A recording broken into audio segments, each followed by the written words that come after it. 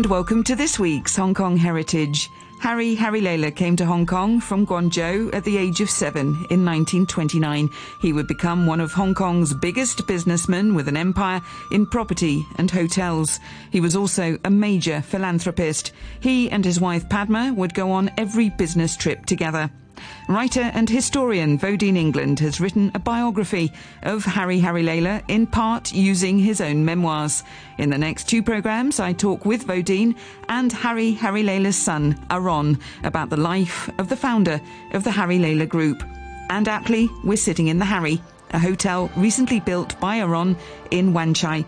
Well, the hotel that we're sitting in is called the Harry, sort of testament to my father starting the company, opening his first hotel in probably as difficult, if not more of a difficult time than we're sitting here today. We're sitting here in the throes of 24 months of social protest and pandemic, and my father opened a hotel, decided to actually reinvest in Hong Kong right after the 1967 riots, and whilst people were fleeing away from Hong Kong, he was investing, and he decided to buy a plot of land to build the Holiday Inn Golden Mile, his first flagship hotel.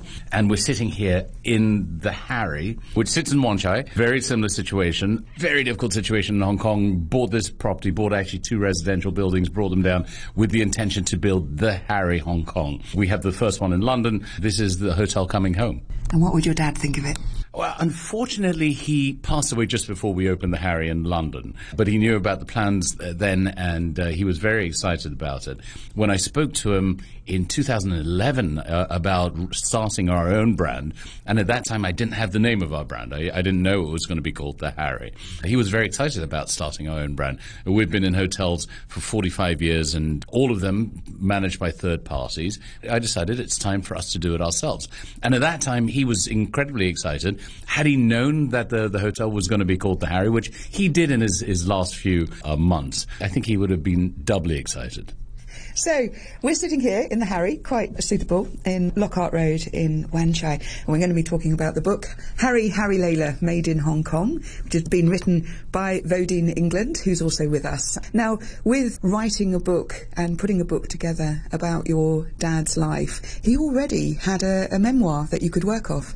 He did. He'd been writing his memoirs for many, many years, actually.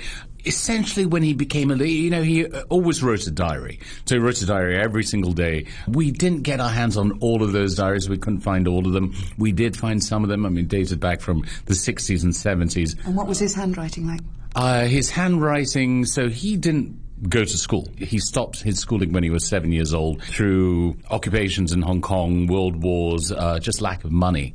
And so therefore he didn't have the opportunity to go to school. So he taught himself how to read and write himself. And his handwriting was incredibly legible for somebody who probably started off writing the Sindhi script as opposed to the English script. 7 years old? 7 years old. Yes. So where do you think later in life? Was it, did that stop him reading, or did he embrace it? Actually, he embraced it thoroughly. He always said that his greatest pleasure in life, obviously besides the family and what have you, was reading himself. He was self-taught. There were certain books that he always referred to. One was The Count of Monte Cristo. The other one was The Fountainhead by Ayn Rand. I've read both of them. There's certain ones I like more than others. But he was very inspired by reading and writing and teaching himself. He spoke Cantonese like a local, but he was unable to read or write Chinese. Interesting. Yes, because it would have been, so leaving school, or as you say, having his education, let's say, stopped at age 7, and then continuing on to be who he was. That's quite extraordinary. Now, if you can introduce yourself. So you are one of 6 children of Harry Layla? I am one of 6 children. I'm the youngest, for one reason or another, the only one in the business. My siblings did not want to be in the business. And yes, I'm the only one who lives in Hong Kong, actually. Now, you've moved over to Hong Kong side with the Harry Hotel. Now, your father was all about Kowloon to a large extent with the Holiday Inn Golden Mile. Well, I think at that time, Kowloon was of utmost importance. There was Hong Kong Island that was relatively tiny. All the trade came through Kowloon. I mean, if you look at all the older hotels, the Peninsula was there, the Intercontinental was there, the Sheraton were there, the older hotels, the Hyatt, the original Hyatt was there. We were right opposite the Hyatt, diagonally across from the Peninsula, down the road from the Sheraton. All the trade came through Kowloon. And it was only later that Hong Kong Island became much more of a finance center. You know, my father was all about Hong Kong as a whole, not just about Kowloon, I would say. What was he like? Well, my father and I got on very well. We used to play tennis 3 times a week in the mornings. We spoke about anything. He listened to everybody a lot. He sat and he listened and he listened.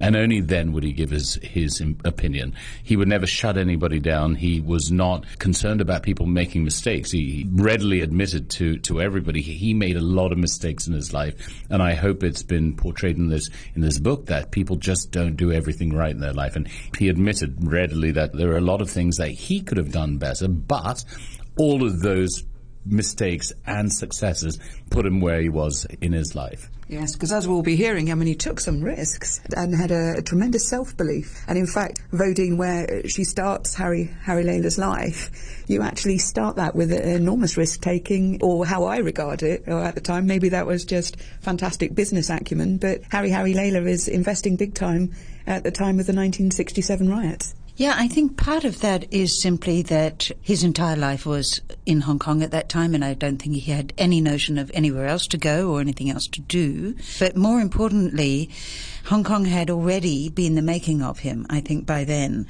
from already the 30s and during the war as a very young boy, and then trading out of a suitcase on the street in front of the barracks in Kowloon, and gradually getting into the point where he could be part of a tailoring business with his brothers, and that expanded and became an international business through mail order and stores all over the place, and gradually the supply was coming from all over the world, and the fashions were being created and being sent all over the world. So this whole vision of Hong Kong as the base of something far larger than itself, I think, was very important to him. Secondly, I think what was important at that time of that huge upheaval in 1967, that was when trouble was flowing over the border from China to such an extent that you literally had little red book waving cadres going down Nathan Road right in front of the place where he was planning to build a hotel.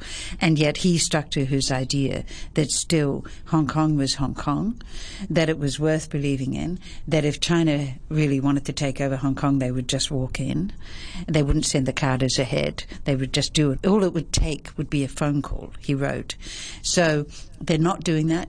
Therefore, they don't want to take over completely right now. Therefore, there is a chance here to carry on. But the larger risk, in a way, that he took was beyond all this stuff about geopolitics.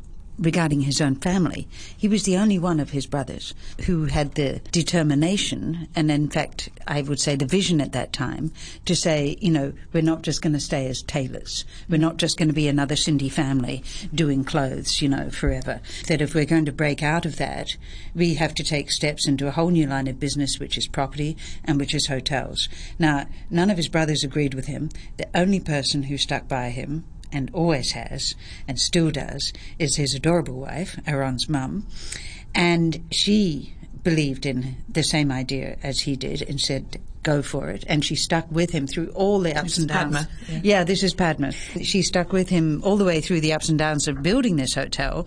I mean, the riots were only just the beginning. There were huge hassles along the way that came and developed and made it an incredibly difficult thing.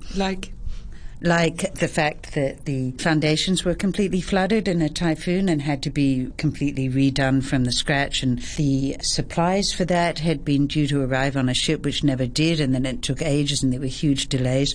There were massive problems with the financing, getting loans from various people. There was a mad dash to Hong Kong Bank, Michael Sandberg at one point, to get the financing that was just going to save him from having to get stuck into a deal that would relinquish his own control of the project. I mean, Harry went through thick and thin to get that hotel up, and he believed in it absolutely. He believed first in Hong Kong, and he believed in his idea of a hotel, and he believed that that was the way to give the family a future. In your book, it's interesting to see that, you know, at the time, as you say, there's riots going on. There's a very unstable situation in Hong Kong, and yet he's talking about 2 ballrooms Ballrooms are very important in a hotel, and I think what Harry also had was an ability to focus. So once he'd decided on something, I mean, it sort of almost didn't matter what was happening on the street outside. Yeah. He'd decided he was going to build a nice hotel, so therefore he was going to build a nice hotel, and the rest could, in a way, go jump. So it was important, and then there was this huge pile of rock that got in the way of a smooth entrance to the ballroom. So in the end, there's some steps that go up and over the rocks because it wasn't possible to move. So those were the kinds of things that he was busy dealing with. And as I was also very impressed by the fact that this man is basically uneducated in any formal sense. And even the schooling was informal schooling. It was a tutor when the family was still in Guangzhou before it came to Hong Kong. So it was a very unofficial, informal situation.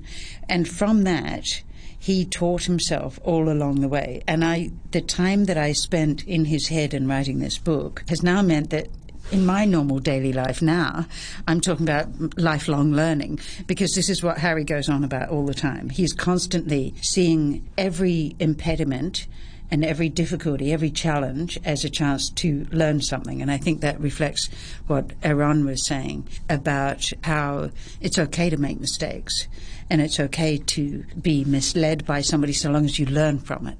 And it's this concept of that you're constantly learning. In his late 30s, he decided that his writing of English wasn't good enough.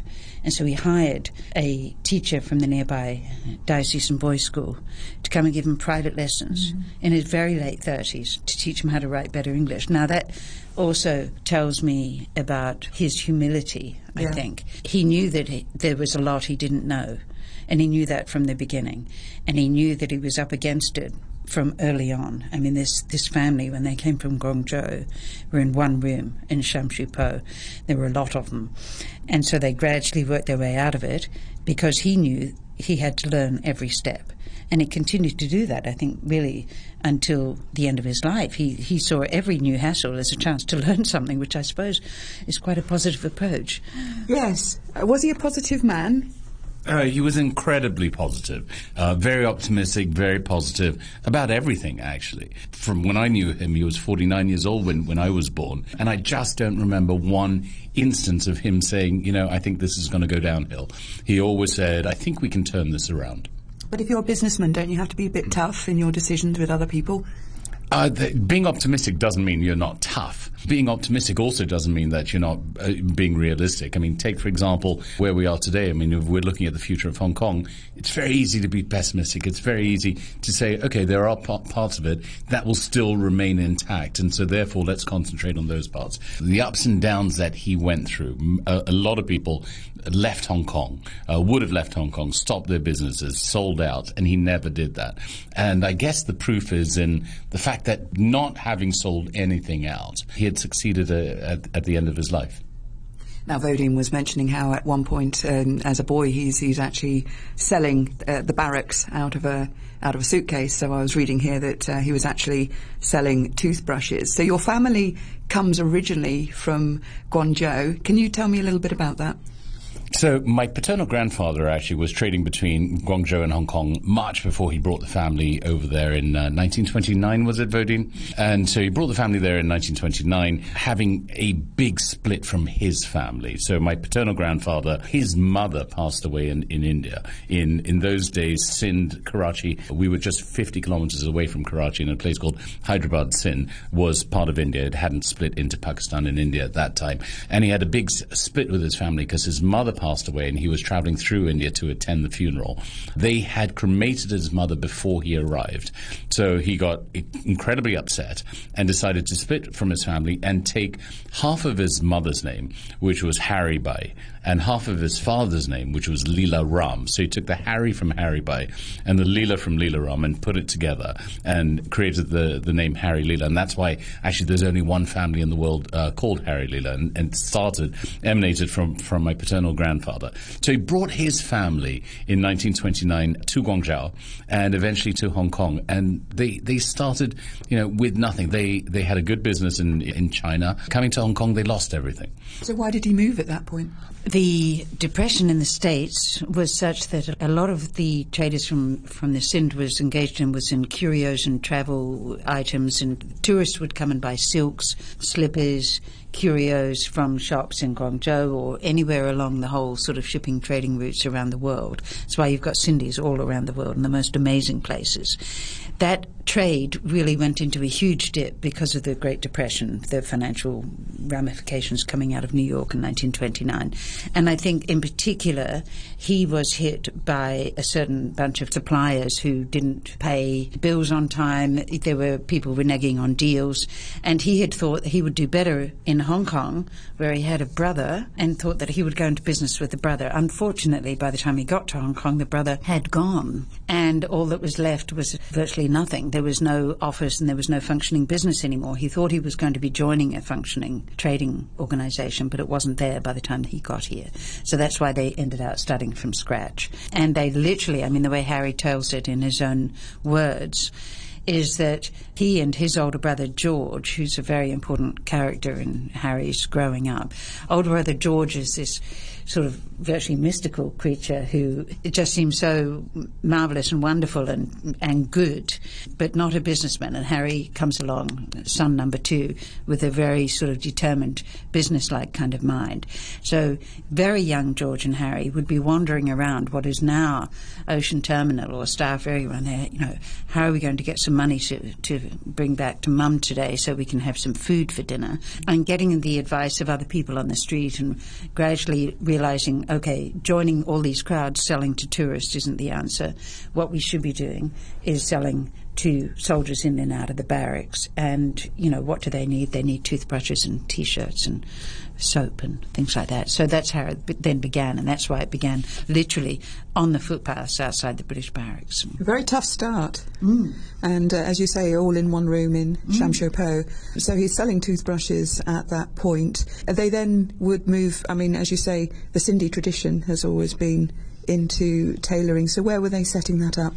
Well, there was just this little thing that came along the way, which was World War II. And what that meant for people like Harry and George was, again, how do you just keep finding a spot to base yourself safely so that you can still trade whatever's around to be traded. Now, this is, again, to me, it's one of the most beautiful sort of Hong Kong aspects of this story. What absolutely saved them during the war, this very young family, was the friendship and support of another very Hong Kong family, which happens to be Portuguese, the Noronha, and there were a couple of sisters there who had a hair salon out the back of the Peninsula Hotel. And they weren't going to be using it during the war because, funnily enough, women didn't really want to beautify themselves for the Japanese during the occupation. So they offered some of the space to Harry, and for some reason could trust each other that that was fine. And when their sisters wanted it back, Harry would, of course, give that space back. I mean, to me, this is a very Hong Kong thing. We're not talking about, the whole sort of Hong Kong thing of people only wanting to make money and not helping each other. No, this is, so you have a Portuguese family, you have a Cindy family, and they're both in Hong Kong and they're helping each other out, and they're selling goods that are coming and going between Japanese and Chinese and Indians and whoever else is around. It's a very mixed and mutually supporting environment, actually. Now, some of those goods were just foodstuffs, rice, oil, whatever. And then the boys got this brilliant idea. I myself, being a fan of Singer sewing machines, they and I have one of these old ones that they've been talking about renewing. They were being dumped. You know, who was bothered about old sort of lumps of metal at a time when you're bombs and Japanese occupation and whatever. They collected these old machines, they touched them up, they made sure they worked, gave them a bit of repaint, and sold them on to Japanese guys who were coming and going on ships by that point and who needed to look after their own uniforms and everything. And that became a really they had actual ideas. It was original. Nobody else was doing it. They were picking up junk and reselling it really well. I think out of that probably came the idea about tailoring. I mean, I'm not sure if that came directly, but there were other families in the crowd and they were already trading in silks previously. And so this idea of dealing in fabrics, and then what more could you make of fabrics? And of course, by the time the British came back, and then of course US troops moved into Asia in a big way after World War II, and they all needed uniforms. It's interesting from the tailoring aspect that it's very much military uniforms at the outset. There were military uniforms at the outset, but what's very interesting is in the caste system in India, to be a tailor is actually amongst the lowest of the castes. In the Sindhi community, we have much less of a caste system because actually we're a much smaller community, and there's been a mixture of different cultures that have gone through Sindh, coming from the Arabian Sea, coming down from the deserts, and so therefore there's a lot of mix of different cultures. So for Sindhis, there are fewer castes, but for the rest of India, to be a tailor is one of the lowest castes. And actually, worse than that is to be a tailor for female clothes. And my father decided, after creating uniforms for the British and the American armies and having stations in shops in Guam and other places around Asia, he decided he wanted to go into female tailoring, cheongsams and all the Western dresses as well as the Chinese dresses. And that actually catapulted them into a different category. So whereas a lot of the Indian tailors in Hong Kong were supplying silks and supplying fabrics and doing male suits, my father then went into female clothes, and that actually got him into the Chinese community over here. And he then really instituted himself within the Chinese community, and from there he grew, actually. It wasn't within the Sindhi community that he grew. It was opening out to different cultures, which he always tended to do until the rest of his life. I mean, some of his best friends were in America, were in England, were in India, were in China, were in Hong Kong, and so he had a wide variety of friends. And I think that's one of the different things that I found about my father.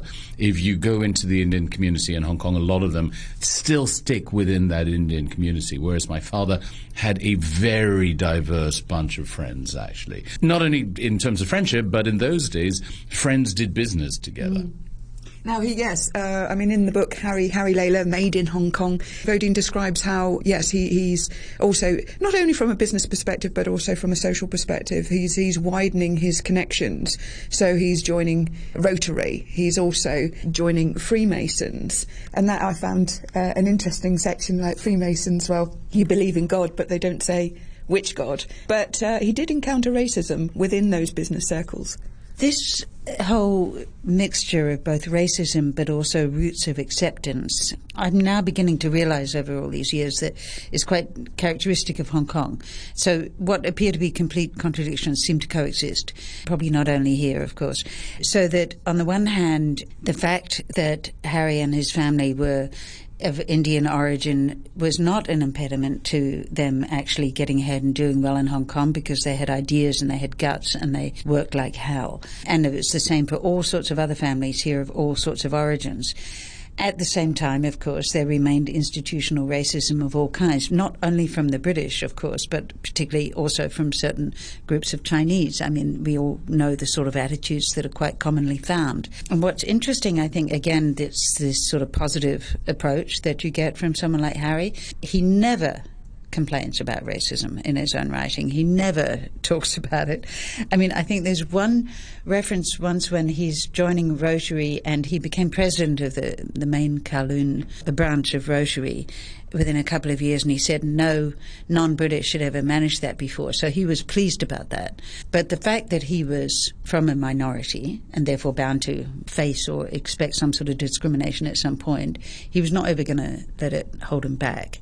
I think it probably gave a certain drive to that generation, and I've seen this in other families, that to make sure that you get ahead no matter what. You see it in different groups of people who are not automatically part of the establishment. They work much harder to enter it, to, in a way, in some ways, and sometimes actually dominate it, but because they're just more determined than the rest. So which is a natural sort of process you'll see elsewhere.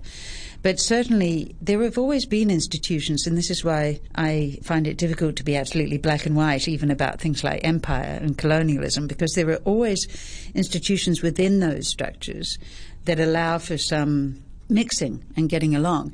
And weirdly enough, the Masons are one of them. I mean, obviously it's only for men, so there's a serious limit to the mixing allowed. But that business of you needing to believe in a god, but it could be any god, so that before the end of the 19th century in Hong Kong, Freemasonry included leading Parsis such as Modi, Armenians such as Chater, Chinese, such as the Li family that became the Li Haizan conglomerate. I mean, these were all leading Masons. And I have since, in this day and age, met people who were leading British taipans of leading British Hongs who have said to me, oh yes, we joined the Masons because we wanted to meet other people. Interesting. That's quite a list. What I find interesting with big businessmen like Harry Layla, Paul Chater in an earlier era and many others is that you can get a little bit blithe about the fact that we kick off with selling toothbrushes and then we'll move into tailoring and then, why not property and hotels? It's that, where does that knowledge base come from? Or we're going to be tradespeople, but big time. And I find that you can, because there's so many in Hong Kong that move into a whole variety of trading aspects. It's like, how do you go from tailoring to property? Well, I always think of this great song by Joan Armatrading, Opportunity. I mean, I always have that as my sort of theme song for Hong Kong. Opportunity came to my door in the shape of an old friend.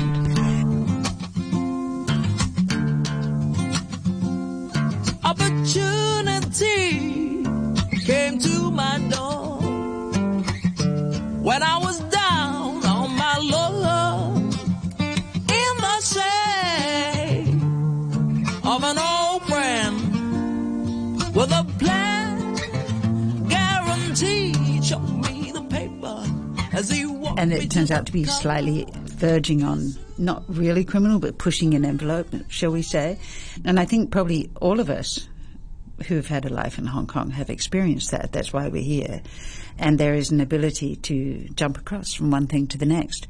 And I think that's the sort of experience we've had in our time. I think a generation earlier and several generations before then, you basically did whatever you could to get ahead and to survive. And those possibilities were present in different sectors at different times. I mean, as Aaron mentioned early on, the way in which Kowloon was centre for also physical trading, stuff was coming in. It was physical. Once Hong Kong became more of a financial centre, which we, of course, now think was forever, but it wasn't. It actually only came up in the 80s.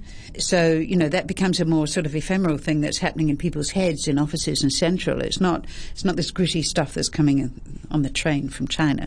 So there are different phases, and there were phases of industrialization before World War II in Hong Kong. There's this marvelous website, The Industrial History of Hong Kong, which tells us a lot about that and how in Hong Kong we were making our own beer. The Rattanjis is another family.